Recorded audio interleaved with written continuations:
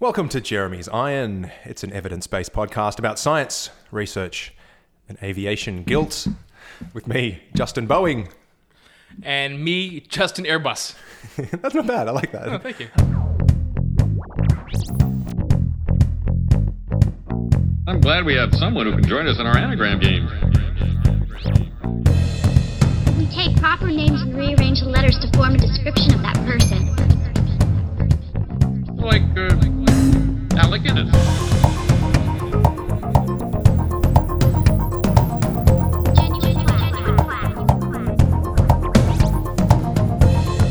Oh, very good. What an old, Jeremy Iron.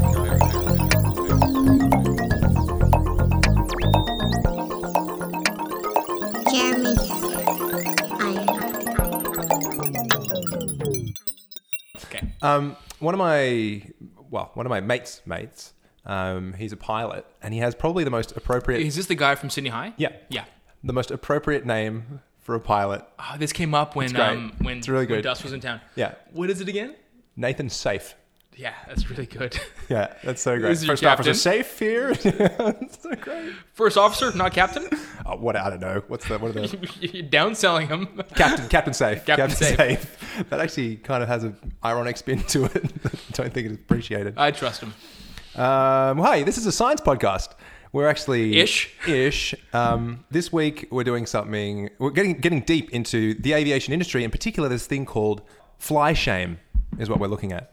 Yeah. That's what the hot term that's been thrown about. I haven't seen that, So it's but called I fly get it. shame. The idea of us being from a first world country Mm-hmm. and going on flights for holidays, even work or whatever, expending the world's precious resources in terms of fuel and polluting and all that kind of stuff, and feeling the guilt. And I'm feeling this incredibly. So the background to this episode is that we have, some plans. Yeah, some we loosely do. made plans. Yeah. To Big plans. Yeah, to go to Eastern Europe together, and this is going to be in July. To the mother country.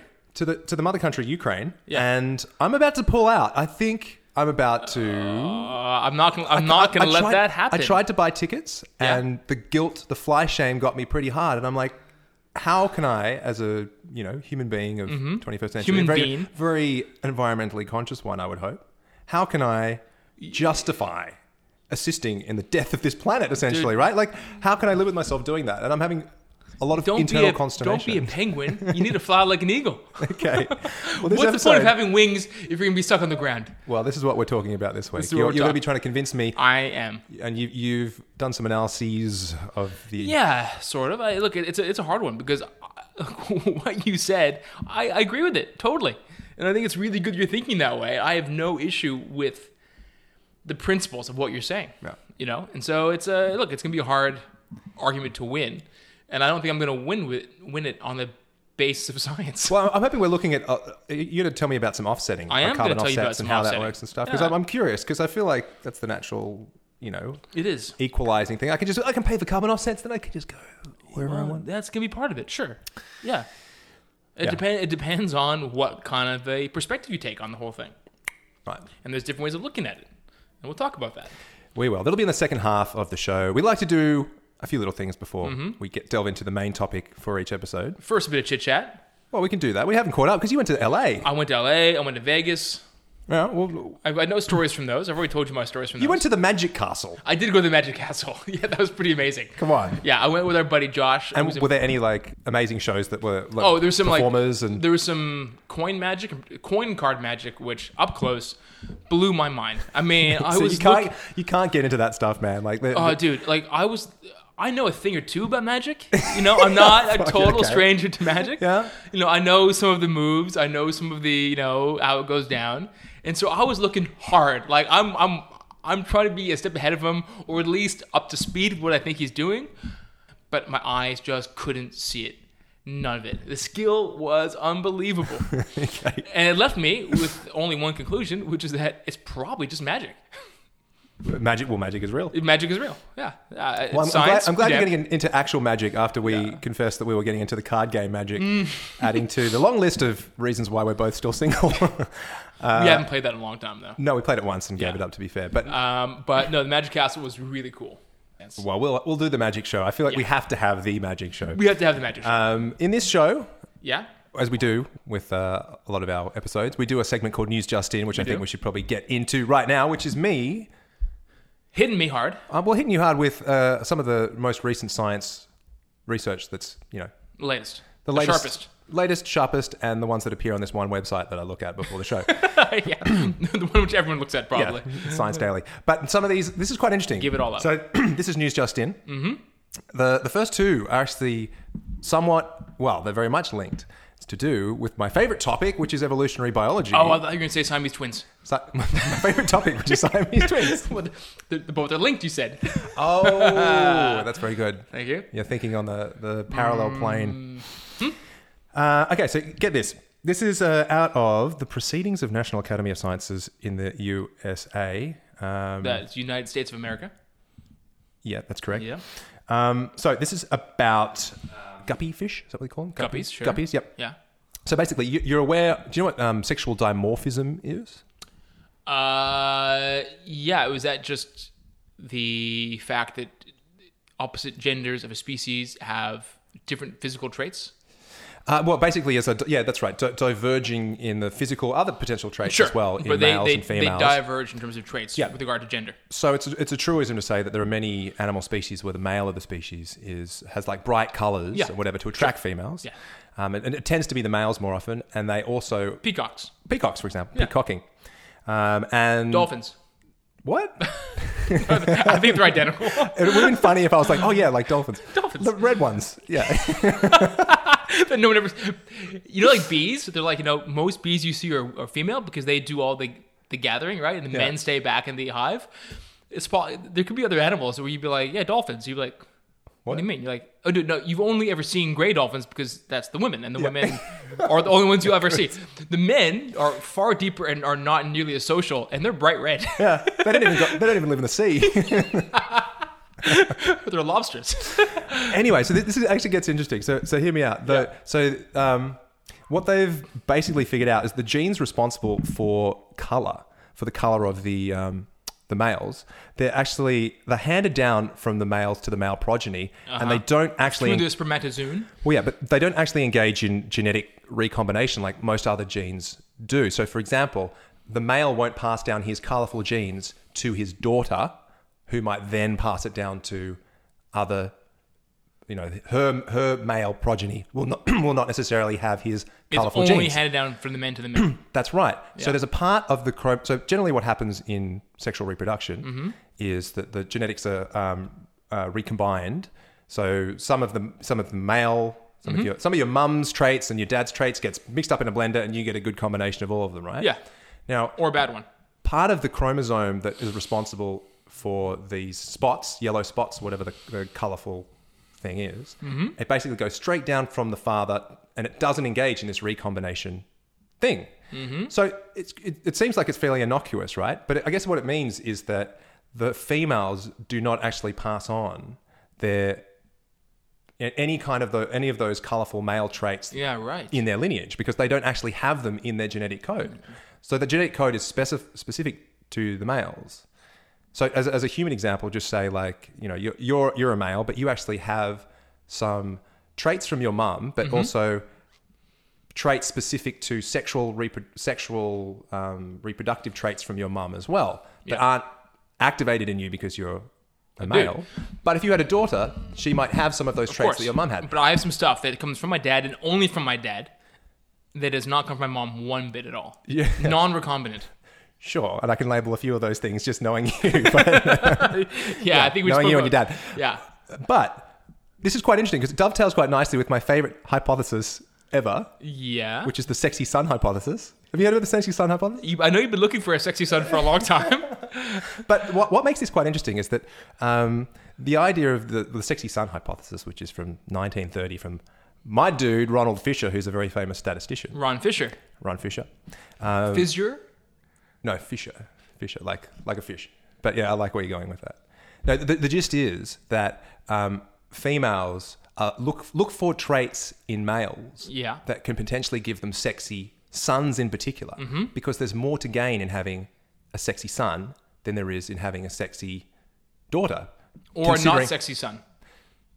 Well, sure. That potentially, I see what you're saying with that. Yeah. You're quite right. Yeah. But in having a sexy son, Nobody gains by having a not non-sexy sexy son, son. no one gains. No one wins. But there is this, because of the ability of a son to have way more progeny than a Sure. daughter, in theory. If he was a Yeah. very sexy son, that It's a mother's jackpot. the mother's genes can go many, many different places, right? You're betting on Gimel. Well, that's right. But due to the nature of reproduction and the time investment of females versus males.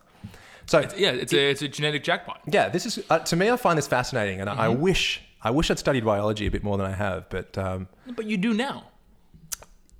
well, yeah, I guess this is right. You're like a Dan Carlin-esque biologist now, right? Yeah. An Elon Musk-ish biologist, right? You are an independent student of biology. Sure.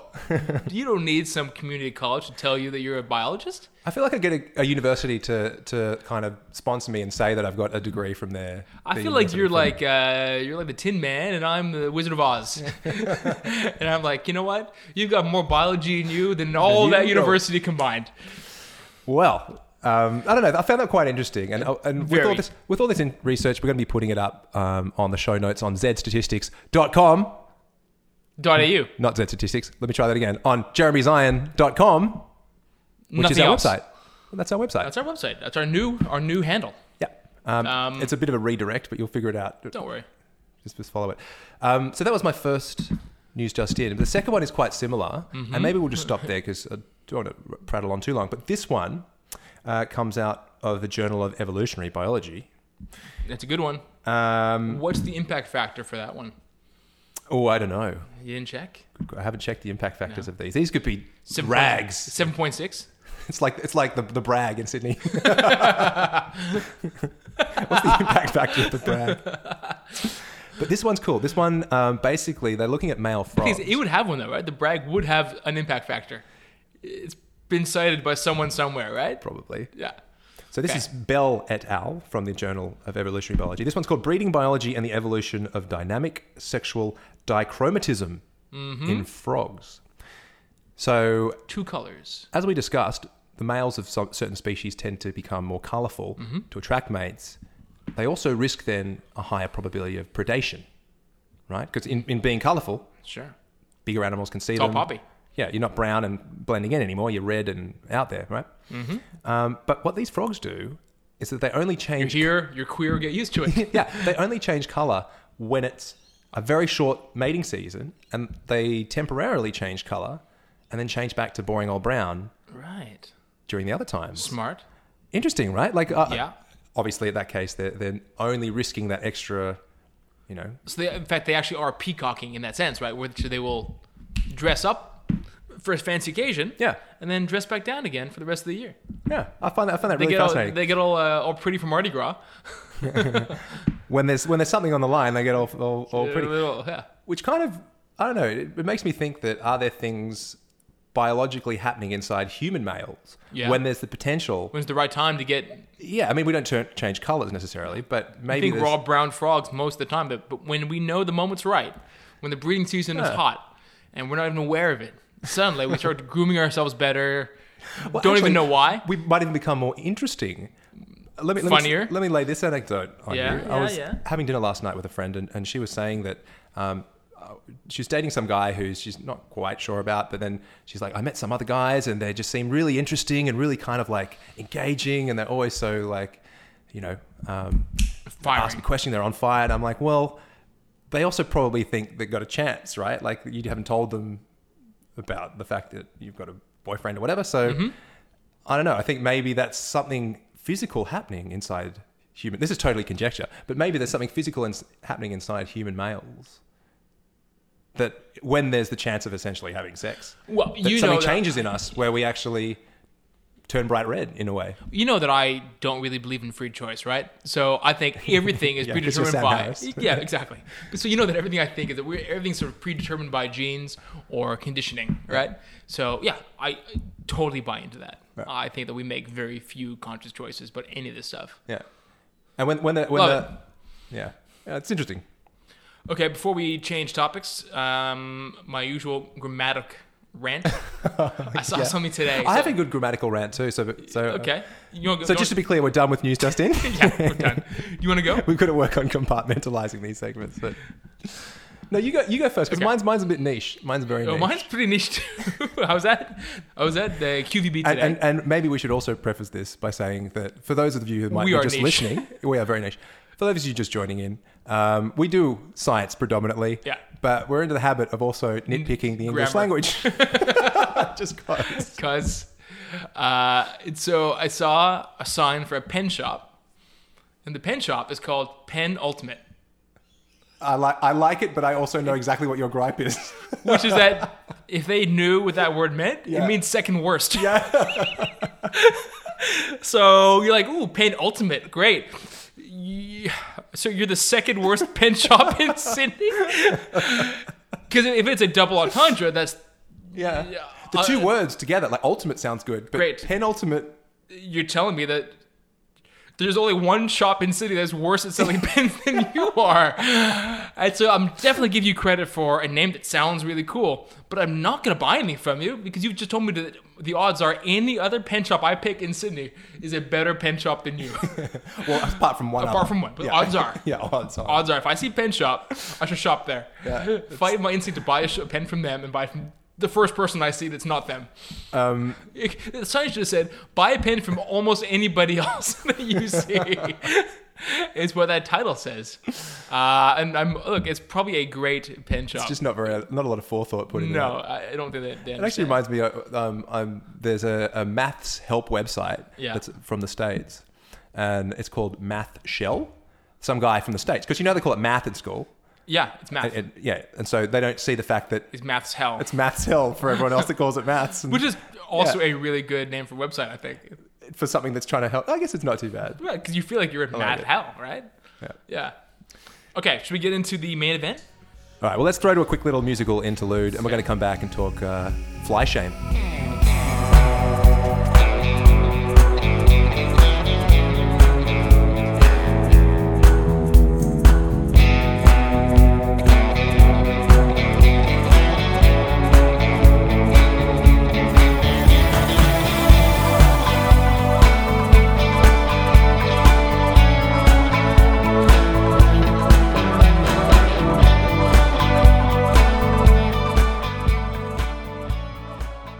We're talking about fly shame, and in particular, my own personal fly shame, I guess. It is. Your own personal fly my shame. personal fly shame, which is... Tell me about your fly shame. Well, Zipper, it's a bit button? of there's an international movement now for people to stop taking flights. And there are lots of websites and lots of people like blogging about I stopped flying since 2018 because I don't, and people saying it's going to be like the smoking of our generation. You're people going will to look join back Flyers Anonymous. well, yeah, It's exactly. been 3 months since I last flew. That's right. Well, future generations will look back and say, we were crazy for making all this pollution and we couldn't stop ourselves kind of thing, right? But there's a part of me that's like, I think I should absolutely fucking stop. Like, I travel I guess I travel quite a bit by most people's standards. And I don't know, I feel guilty, completely guilty. There's actually a Swedish movement called Flygfritt 2020, which is flight free 2020. Of course. Where they're trying to basically get people to give up flying for a year. So this is the context of this, and I'm in a quandary because I want to travel. I don't have kids. Why not? Why can't I just go and enjoy my life? And if I got a little bit of extra money, go on a trip somewhere and I agree. not feel bad about it. And Okay, we're done. Good. End of discussion. Good, you agree.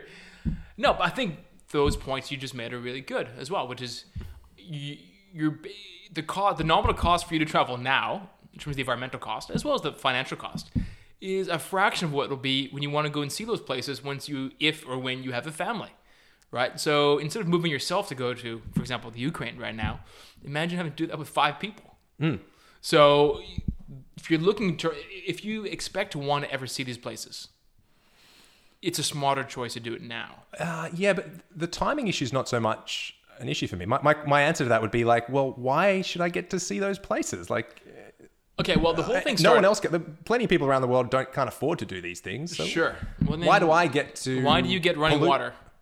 No, but I've got a choice. I'm going to drink running water because that helps me survive. But if I don't go on this trip to the Ukraine with you, the grand result to me is probably an increase to my safety and the probability that I'm going to get hacked. You know, like You don't need a laptop. That's not great for the environment for many reasons. The but production of it, the running of it. I can defend a laptop much easier than I can defend holiday flights. I know, but I'm saying it's a sliding scale, right? And I think that the gains made from physical travel, is irreplaceable. I think there's a time and a place. I've read probably some similar websites that you read, and I totally agree. There's a lot of people who travel for work, which could easily be replaced by a phone call. Like, how many times have we had a friend who's gone overseas? We don't travel for business, particularly, you and I, with our jobs, but we know people that travel for business meetings and whatever else, right? And how often have they done that and come home? And you'd be like, how was Brazil? They'd be like, no idea. Basically went straight to the business meetings all day for 2 days and flew back. Yeah. And it's like... Or they come back and say it was useless or whatever. Yeah, it was totally useless. Have to be there. Like, you could have Skyped that, surely, right? But this whole conundrum arose out of our joint trip to Thailand last year, where we had a really great time, right? We had a great time. Yeah, and we couldn't have had that same time doing something else. We've had a good time. No, sure. But it's irreplaceable. Fine, for us. But also, us. I think people could say that smoking was a great thing. They were enjoying smoking. They were being social. Why take that away from us? Like, we have to think about things more than just our rights and our abilities. We've got some responsibilities to the planet, and I think that if I have to give up these amazing trips with my best old buddy over here with the same name, then that's me. Well, what about this?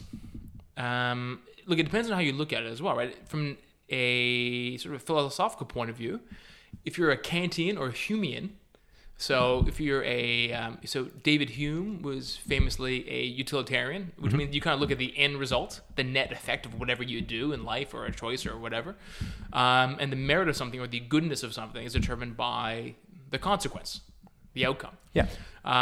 So you can talk about, in that case, the use of carbon offsets and doing other things in your life to offset the ills of that trip. And if that trip brings you good and you're able to obviously offset the environmental impact of that trip, then the net effect is a good one, and one that could be good for the environment and better for you. And if it's better for you, it could be better for other people too. Sure. Now, if you're a Kantian, right? Immanuel Kant. That's right. He believed that things that can, in and of themselves, acts can be wholly good or bad, right? That you can judge an act purely upon the act, and it's reasonably independent of what the outcome is. And if you were a Kantian, you would say, well, flying is bad. No matter what, doesn't matter what you do about it, you can't make that better. You've done something bad. And that's just how it is. Yeah. So I'm on Team Kant right now, to be honest. Okay. I think there's a room for both of those in the world for most decisions. I think I wouldn't ever say I'm truly utilitarian or truly Kantian. I think there are some things that are bad, but I think I tend to err more towards the utilitarian view on most issues. Well, actually, I might pare it back a bit and say I think I am actually utilitarian, but I just feel like the utility I get from that is just far outweighed by the pollution. I mean, we're all aware of how much the pollution is that you create from. Yeah. So I looked into our trip, for example, and I think the number to Thailand was or to Ukraine. Yeah. So it would be 2.5 tons of carbon dioxide produced by that flight. For each of us. Yeah. One way or both? Both ways. Okay, 2.5 tons. Yeah. Yeah, which sounds like a lot, but if you look at carbon offset quantification, the base unit is essentially the metric ton of carbon dioxide. So they don't measure things less than that. So that is your denominator. So we're 2.5 times the unit of carbon offsetting. So that's not that high if you consider that's the number that we sort of deal with in terms of that's our centimeter, our rule. We're going to talk about where these carbon offsets kind of go. Do we know where they Yeah, there's a big variety. So what do you know about carbon offsets? What have you read? What's your understanding? My understanding is that the old systems of trying to put money into grow a tree, put money into reforestation or whatever, right, is essentially a waste of money, and it's a very inefficient way of using carbon offsetting, because at the end of the day, you'd want people to reforest these places anyway, right? And it's kind of essentially doing the job of something else that could have done it anyway. Yeah, so that tackles the issue of additionalism, which is that for a carbon offset that you produce, I guess we should talk a bit more about what actually a carbon offset. Well, this is what we're getting at, hopefully. Yeah. The other side of it, as this is my understanding of it, is that you then there are carbon uses in the economy which can be stopped for a given amount of money, and this is you stopping those carbon emissions at other parts of the economy. Yeah, that's about the extent of my knowledge of carbon. Yeah, so that's more or less it. So the way it works is that typically companies who are doing things that are pro-environment, so either doing things that in and of themselves are creating planting trees or creating sources that will deplete the carbon dioxide from the atmosphere, or making changes to their business structure in a pro-green way that uses less carbon. Those activities, if they can prove that what they've done has a net decreased use of, they're a net decreased producer of carbon, or what they're doing is scrubbing the atmosphere of carbon, then they get points for that. They get these carbon credits, right? And so, so it can be trees. You can be planting trees. It can be, I think, what they're looking at ultimately is going to be some sort of, air scrubbing. The same way some factories and farms have ways of sort of scrubbing carbon dioxide from their local environment or from their exhaust, and kind of taking that carbon dioxide and repackaging it. They are looking at ways to actually scrub the atmosphere of carbon dioxide, and that'd be a really good one. But oftentimes, it's a company making a shift from using fossil fuels to using renewable energy, and then claiming the difference as a carbon credit, which you can then buy off them. And so they're offsetting their consumption, and then we can thereby offset our consumption. Okay. Now, the way it works for a forest, for example, look, it should all be done. You'd hope that people were replanting forest anyway. And frankly, if you're a deforestation company, like a logging company, it's a great business to be in, to go and level a forest, get paid for that, and then get paid to plant the trees again. I'm going to get paid to chop them down. Yeah. But you know what? If that's what makes it work, that's fine, right? So apparently the way for trees, for example, when I was trying to think of what we could do together to make this right, what can I do to get you on a plane? What can I do to make this right? I was like, well, maybe we can go and plant how many trees would it take to plant for you and I to offset our trip? And maybe we'd actually go and plant those trees so we know it was being done, right? You and I just go out there into wherever. Yeah. And I worked it out. It depends on what you plant a tree. How long does it take for a tree to become productive? From a greenhouse gas perspective, right? And then for what period of time are you counting that? We have to offset 2.51 metric tons of carbon dioxide. Yeah. Are we going to be looking at how much carbon dioxide that tree can consume in its entire life? Or are we going to say... Well, there's also a time factor, right? Exactly, right? So if the payback is in 50 to 100 years, we ain't got that much time. It's usually more so if you're looking at I think it's a 35-year cycle typically. Right. If we're going to look for the lifetime of that, if we look for the lifetime of a tree, I think the number was 11 trees. If we planted, we would offset each of our trips. But if you're looking at more sort of proximate, to me that's a lot of trees for one trip. You could that's shocking to me. But could plant a little sapling in about 5 minutes. Yeah, we could do it. But I'm just saying, we then have to make sure they all grow to maturity and aren't felled for whatever other reason. Sure. Sure, but if you look at it in terms of what the cost is, so if we do it, it seems like quite big, right? But if you actually consider how many plants there are in the world or in forests, the way it tends to work is that obviously it only works if the plant stays alive and doesn't get bulldozed down or just die because we didn't water it or whatever else. So typically a company will buy a patch of land, however big that is, plant the trees, and they have a lease on that land for usually a minimum amount of time to be worthy of getting the carbon credits. If they don't own it for that time, they can't prove they keep it for that time, they won't be granted carbon credits for it. Yeah, whatever. And so I think 35 years is sort of the nominal period of time with which you'd expect if you plant that whole area, we can predict how many carbon credits they should get for that. So if they say we have 1,000 hectares, we're going to be planting X number of trees in that for 35, they will be productive of oxygen in a couple of years. And that's going to give us 30 years of productivity, at which point they will have done their job in terms of what the credits can do, and then they can do what they want with them, which probably just means bulldozing them and selling again, potentially. Right. But still, they are still doing a net good over not having done that at all, right? But they may have done that anyway. That's kind of my logical But I think that logging point. companies tend not to do a lot of planting. They tend to do just a lot of cutting.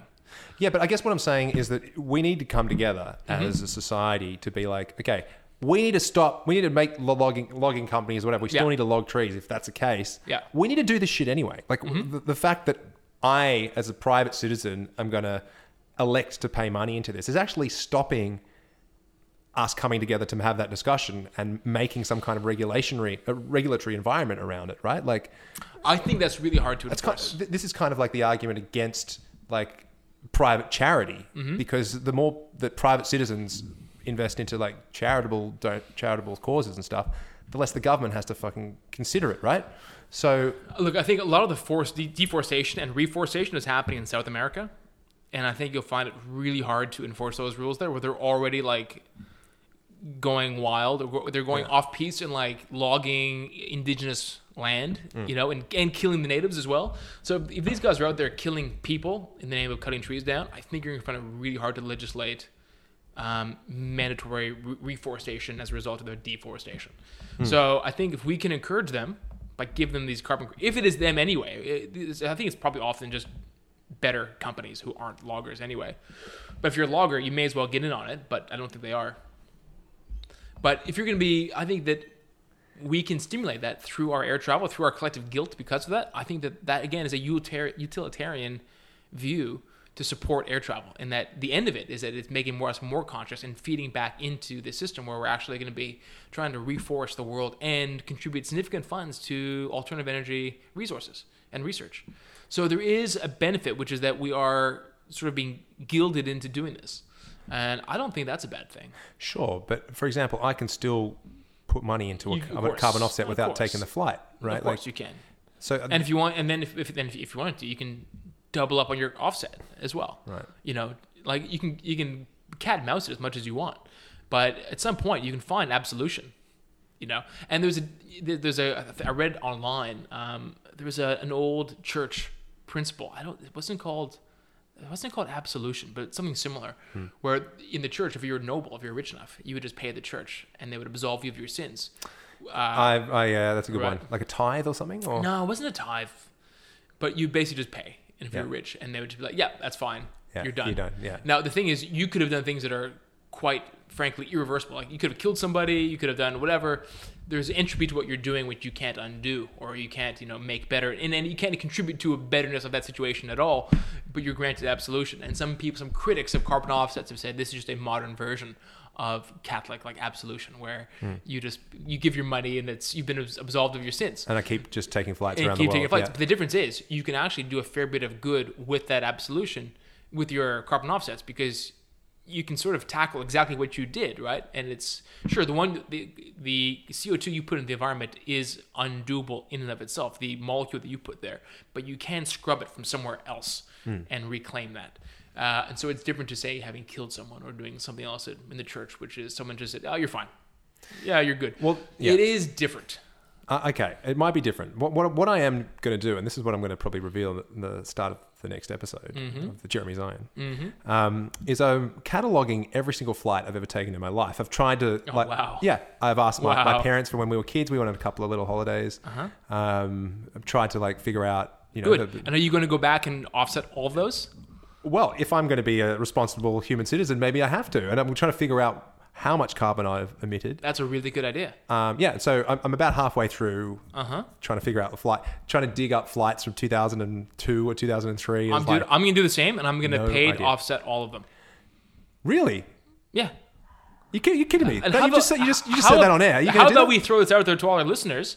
This is the lifetime flight guilt offset offset challenge. program, the Jeremy Zion offset try program? and calculate your entire footprint from all your flights. Because so in the last Dude, you're going to be up for it. You are going to be a heavy pickle. Yeah. Now, do you remember maybe 7-8 years ago booking flights? Wait, and hold on. Hold on. Yeah, go. I was going to say, does this include flights where you've booked the flight and then get to the airport and realize you don't have your passport on you and then miss the flight? Because that's going to be a large proportion of your flights. A large- You've paid for that seat.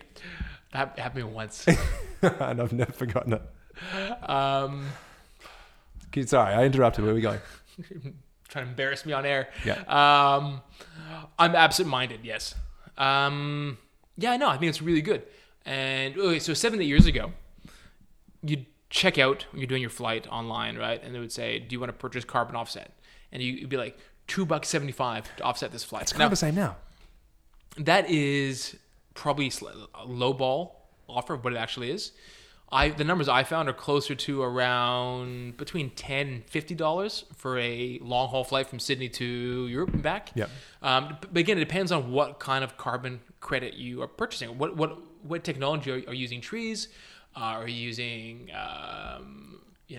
green energy resources for big corporations, which I think is probably a more efficient use of the money, more reliable certainly. But I don't think you see that option anymore. But I haven't seen that option online for a while. I still see it, and it seems meager always. Well, it's always apparently, like $2.30. A couple of years ago, it became mandatory. I think at least in Australia, the States, where the airlines cover it automatically now. So it's priced in. Or it's priced in now. So for the last couple of years, it's been priced into all your flights. Okay, and in Australia, you have to be certified by the government to be a carbon offset reseller or something like that. Sure, but I'm still a bit at a loss as to exactly where that money goes. Oh, it goes straight to one of these authorized. Well, now it used to be pretty Wild West. Especially in Australia, the last couple of years, it's been very heavily regulated. You have to be sort of granted a license to be a carbon credit reseller, and you have to meet certain kind of criteria. And all the money that you give the airline for that goes 100% to these companies, and their whole goal is it's a pure money. So it's money legit. To carbon credit. It's not. It is. Are we there was a waiting time for where this it was a kind bit of vague, and some people were probably kind of laundering some of their eco projects with carbon credit money. Yeah. They're like, oh, we're doing this thing that's good for the environment, but they didn't necessarily have any proof that they were actually offsetting any carbon use, and they're kind of just like NGOs who are getting carbon credit money. Now you have to be proving that you are doing something that's quantifiably improving the state of the carbon emissions in the world. Yeah. So now it seems though, and it's all the prices I found online are pretty consistent. So it's pretty homogenous out there. So your argument to me is that basically I can absolve my you can absolve, my and fly I think guilt. what we need to do, just like if we were going to church and we were kind of doing kind of penance, right, and sort of confessing our sins, or if you're going to AA, right, you go to AA, you have to confess your sins, right, and you have to go to everyone you wronged and make up for those wrongs, or at least apologize for those wrongs before you can start fresh. Otherwise, you'll be carrying that guilt with you forever, and you'll never truly. My name is Justin, and I'm a traveler. Yeah, exactly. We kind of made that joke 45 minutes ago. So maybe what we need to do is go back, take inventory of all our ills, travel ills, and make up for those and start from scratch. And pay whatever the recommended offset is. Yeah. What if? Okay, so I'm down. I'll handshake on that right now. We're doing it, but okay. Well, are you going to? I owe so much money. You do. You're going to be in the hole, but at the same time, I'll feel better for it. It's going to take you a long time to chronicle all this stuff. It will, and I'll have to make some calculated guesses. That's fine. That's acceptable. Going back to early uni days, knowing that I went home twice a year to Canada for summer and Christmas holidays and stuff, I can come up with a pretty accurate number. And from childhood travel, I've got a pretty good idea of where we flew as a kid. Okay. So I should be able to. Well, I'm keen to see how you measure up versus me. So yeah, it's gonna be pretty sketchy. It's gonna be hard. Yeah. But it'll be really good, man. And then we'll drop that dime, and we'll all of a sudden. And we're gonna feel free. Really, I don't know. I don't know. So, is there other things that you've got in your back pocket around what else do I know? I know that. Look, on top of the guilt, and there is guilt, but I think we have the technology now to buy back some of that guilt, and I think it's fine, because I really do think that, and this is again not something that's scientific, but something that is more ephemeral than that. Some of the best memories I have are from traveling, and I don't think I could replace those. And some of those ideas have given me the inspiration to do things which I wouldn't have had good things for good people and stuff, right? For example, I think that going to Nepal and India at a young age gave me exposure to poverty, which I would not have had in this country. Yeah. Or to illness and things like that, right? Which have directly fed into my professional interests, my altruistic intentions. And especially if you can offset the eco side of that trip, I think that the dividends paid by that exposure is huge. And I think that there's maybe a logical endpoint to my initial argument and reticence to get on a plane. that is not particularly savory. So, for example, if I just said, okay, everyone should stop traveling, and then you do get this lack of, appreciation of other cultures and a lack of, I think there is value in what you're saying about bringing back something from your travels that can then, positively impact your life and those around you. I think that's Totally. that I can get on board with that. Yeah. I guess, yeah. And maybe when we were talking about it, is finding a responsible way to allow yourself to do that, right? To try and minimize the material risk of that as much as possible, or mitigate the material consequences as much as possible. At the same time, still allowing yourself to experience these things that we are fortunate enough to be able to experience. Yeah. Yeah. Well, I guess that's part of it, to be actually appreciative of the fortune that we have. Yeah. And remember what Brad said. Our friend Brad Wong from the Copenhagen Consensus. Yeah. Their numbers show that the best use of money, right, is towards helping sort of poor, starving children and families, right, in the developing world, as opposed to anything environmental. Exactly. And so by trying to reduce the global community, to try and rein in that global community, make it feel closer to you, you have to travel to see these people, to feel included in their circle, right? For these people to feel like part of your family and like the changes you make include them, I think seeing them and being around them and being exposed to that is a big part of that, right? But not shutting yourself off to the world. And if you don't do that at the expense of trying to avoid travel and the environment, you're doing exactly the opposite of what Brad and the Copenhagen Consensus have said, which is don't worry about environment right now. Don't try to fix that. Focus on the people in the world right now. And I think that is actually totally inverting what you're proposing otherwise. Well, that's a little excessive. I disagree with, but you I know feel what like I'm that's saying. Steel manning your argument, perhaps, because you're suggesting that, my objectives in traveling... It's even worse. Well, no, you're suggesting that my objectives in traveling to the Ukraine with you is to do some kind of like altruistic good for the world, which is not the case. No, but we don't know what we're going to see or what you're going to come back We don't. with. No, but right? You don't know. No, it's true. And also Ukraine, we're not going to Cancun, right? Like, no one goes to Ukraine. It's crazy poor. Yeah. And it's not a glamorous holiday. And I think it's going to be, we're going for cultural reasons. Yeah. In the first place. And also we have fans. We have fans in the Ukraine. We actually have a surprisingly large fan base in the Ukraine. And they'll be really disappointed. Well, we should sort out at least a live show with the audience. I can arrange that. Yeah. Yeah. Good. So that... Also, while researching this, I think I told you before, I did so much like aviation and like rocket science research. Well, this is what I was hoping you were going to bring to the table. I'm going to bring this to the table now. We kept it quite light and fluffy. But I'm reading about how much, obviously, the fuel that gets put in the atmosphere, you're trying to equate that to like, car emissions versus plane emissions. And they talk about jet fuel. I go, do you know what a jet is? Me? Yeah. What's a jet? Well, to me, it's just a vague word to describe anything that goes in the sky, basically. Incorrect. Squids are jets. Okay, I guess that makes sense. Yeah, because you get jet propelled. Yeah. Yeah. So a jet is a liquid stream or a fluid stream that's propelled, which causes, through Newton's third law, an equal and opposite reaction in the other direction, right? Yeah. So when I pee, that's a jet. It throws against the wall. Yeah. Exactly. That's right. Well, I have to brace myself. The friction of your feet is higher than the force of your urine stream, so you stay where you are. But yes, if you were in space, that's a jet, man. That's like squid. So a jet engine shoots out a combination of hot liquid and air, with hot air really, from the back of the jet engine, and that's what makes it go forward, right? And there's turbines in a jet engine. You've heard the turbine, seen the turbine spin. You hear those? Yeah. Your turbine engine, people call it. That's why, they always talk about the turbines flying into birds and shit because the birds get caught in the turbines. The turbines are actually at the back of the engine. Right. And there are compressors at the front. So what needs to happen is the jet fuel, and this is another diversion. This is super interesting, at least to me, right? So what's jet fuel? You're going to have to... I don't know. What's jet fuel? Well, some kind of something that ends in "ane" that is... kind of. So... That you light it on fire and it explodes? What's the difference between jet fuel and gasoline? This I have no idea. Right. Yeah.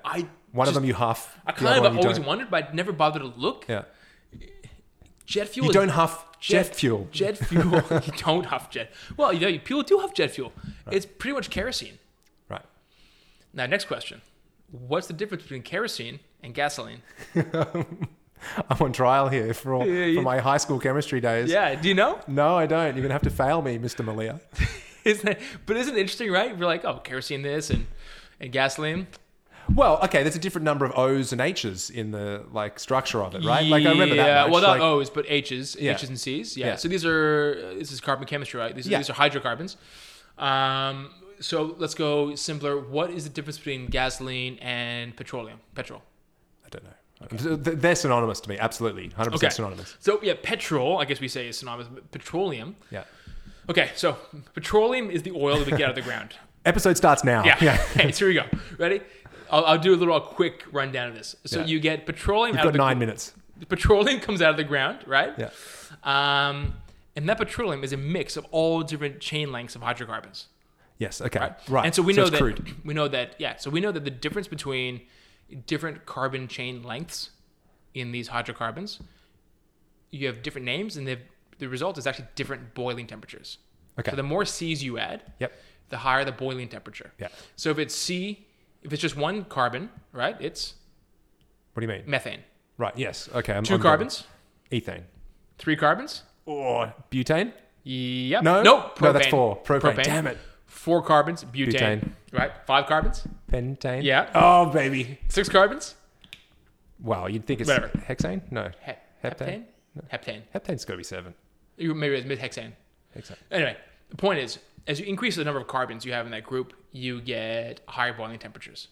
And so petroleum is a mixture of all different chain lengths. It's just totally, it's a Okay, so it's the pre-filtered version. So what they do is, gasoline is just a mixture of chain lengths of 7 to 11 carbons. So if you had a mixture where all the carbon chain lengths in those hydrocarbons were between 7 and 11, okay, that contains... That's gasoline. Right. Gasoline is not a pure refined product. It's still somewhat coarse, but it's a bracketed boiling octane's temperature. in there, and hence high octane and all this kind of shit, right? Octane, So yes, right. And then you have kerosene, which is 12 to 15 carbons. No, that's cool. All it is. This is really and cool. how do you think they refine it? by boiling it, right? So what they do is they take all their petroleum and they heat it up to 5 degrees or whatever temperature methane will evaporate because it's the lowest. Yeah. And then whatever they capture is methane. And they click it up to the next one, and then whatever they capture is going to be ethane. Man, we can go into this business. We understand it. It's easy. And then they kick it up to the... It's easy. It's easy. So that blew my mind, right? That's great. And so the way a jet engine works is that you mist kerosene, or a version of kerosene, which is obviously a different kind of mixture of those 7 to 12, 12 to 15 carbon length hydrocarbons. That's kind of works best for the flash point and the combustion temperature of that fuel. Yeah. That gets misted into the jet engine, which is what you see on the side of the plane. Now, for that to combust, you have to have oxygen, right? Now, because of the temperature that it burns at, you have to have oxygen at the right pressure and the right temperature to mix with the fuel to burn properly, efficiently. Okay. So to do that, the front of the plane has the big, not the propellers, but they have what look like turbines, these big air intake things. Oh, yep. And if you were to cut away the engine, the big sort of tubular structure, the first almost half of that engine has a bunch of these spinning teeth, these blades, which sucks the air in. That is a compressor. Now you have compressors that just compress air. We use those for a blow dryer, so a compressor or whatever. That sucks it in, and as it gets sucked in, when you compress that air, you heat it up because you're kind of adding energy to that air. Yeah, that makes sense. And so all these fans compress the air as they approach the combustion chamber. When they hit the combustion chamber, they are the right temperature and pressure to mix with the misted kerosene, which then burn, and then that shoots out a stream. And then that gets funneled down to a little nozzle, a little cone at the back of the plane, which then shoots out this high temperature. And then as the air expands, because it's hot and it's going to a colder environment, that also helps with the propulsion as well. The amazing thing is the turbine is on the back of the plane, back of the engine. That is just there free spinning. A turbine is an engine, right? A turbine is gaining energy, right? It's creating power.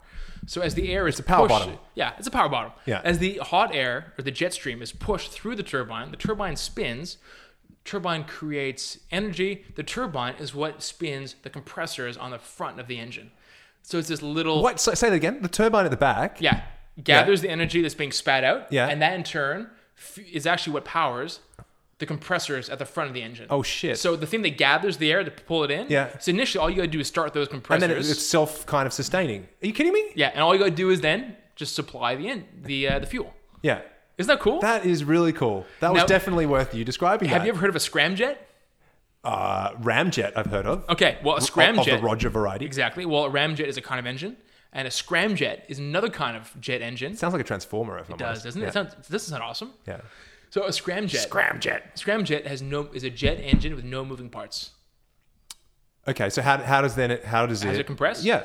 You have to already be moving pretty fast, and if you're approaching Oh. subsonic speeds, The what happens air is just the compresses air naturally. Just jams into the front of the engine, and the shape of it is what compresses it. So you have like a funnel that catches the air gets compressed as it hits the kind of the middle half of the engine, like it gets caught, and then that gravy. gets pushed into the combustion chamber, and then it goes.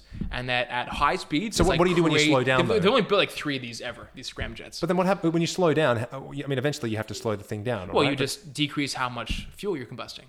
Okay. You can, All right, you but the can compression's titrate. still. Yeah. But that you're still compressing the air, but you can probably decrease the amount of Okay. how much fuel you're putting through. It wouldn't be as efficient, but you're not looking for efficiency. You're looking to slow down. Great.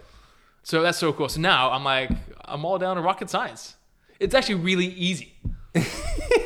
We could totally do this. We could be a pilot and a Yeah. But it's like, finally, I was like, what is a goddamn jet engine? Yeah. People talk about jets all the time. Now, next is going to be rockets. Like, rocket fuel. What's rocket fuel? I bet you it's just like propane. Like, I'm trying to think, is it solid? Like, how does rocket fuel work? You see the rocket fuel, like the fuel rings falling off Apollo 11 and stuff. rocket fuel was what our mate Will used to bring to parties most nights when we were quite young. Well, I'll ask Will. So anyway, that's a little bit about jet engines. I have found this and incredibly informative. Engine physics and. Do you do a podcast or something? I should. I'd listen to that. I should. We definitely needed to front load this as opposed to our Yeah. 40-minute yarn. Yeah. Well, I didn't really know how to squeeze that in. Right. That's a tough one. But You've done it with aplomb. isn't that super interesting? Yeah, very interesting. Yeah. So I thought that was like, it's so accessible. Yeah. It's actually easier to describe the functioning, I think, of a jet engine than a combustion engine, a standard combustion engine with pistons, because mechanically there's a lot more going on in a standard Yeah. piston engine. In my mind, it needs to be simpler when it's up in the air as well for some reason. I picture it. I we can't used to see all use- those moving parts while The it's... first planes would have used standard combustion engines that were turning the propeller.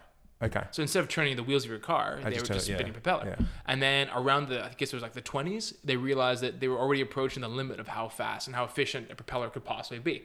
There are limits to how fast a propeller can go. There's inefficiencies built into that design that can't be overcome. And they're like, we need to do something that is completely different to a propeller if we're going to move aviation forward. And then they came up with the jet engine. So it's a completely different means of combusting something and getting forward propulsion out of it. You heard it here. First. Heard it here first. You're That's here right. first. Yeah. To be fair, Cutting this is edge where I heard it science. This is first.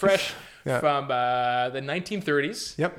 You know, 80 odd years later, I'm spilling the beans on jet propulsion. Done it well. Next Done it well, my episode, friend. Well, rocket propulsion. I think it's Well, the same. we will see. If you're keen on getting in touch, this is Jeremy's Iron. We have Mm-hmm. a website, jeremysiron.com. You can also catch us on Facebook. Feel free to give us a little correspondence. We'll give you a shout out on air. Or if you've got any questions to ask, you can float us some questions. Any questions, any topics to cover, Yeah. any answers you need. We're here for answers, right? Well, we're here to provide we're them, I answer guess. men. We're answer men. That's right. We could call out. In fact, we should Change the tell pod- Nick, one of our Rusty, our producer, doesn't like the name of our show. He doesn't. No, he doesn't. He feels like it doesn't say anything about anything, which, to be fair, it doesn't, but that's kind of why we like it. Answer Men gives away a little bit more about what we are. It does. I'll put it to him. I don't think it's a bit on the nose. Sure. Not as much on the nose as We're vibration theorists. Making Sense with Justin and Justin. Yeah. Or we can take Waking Up back. We can take Waking Up. He's not using it. Sam Harris is no longer using Waking Well, Up. he's using it for his meditation app though. Still, Yeah, but I don't think it's... it's no longer a podcast. That's right. Right. It'd be like calling our podcast Star Wars. It's not a podcast, It's true. right? We can call it Goodfellas. And some men. I actually don't mind it. That's a minute. It makes more sense. Yeah. Well, all right. See you all in the next week or whenever we decide to In the do Ukraine. another one. Do another one. See you, one See you live from Kiev. live from Lviv. Is Lviv. that how you pronounce it? I don't know. Like Alec Guinness.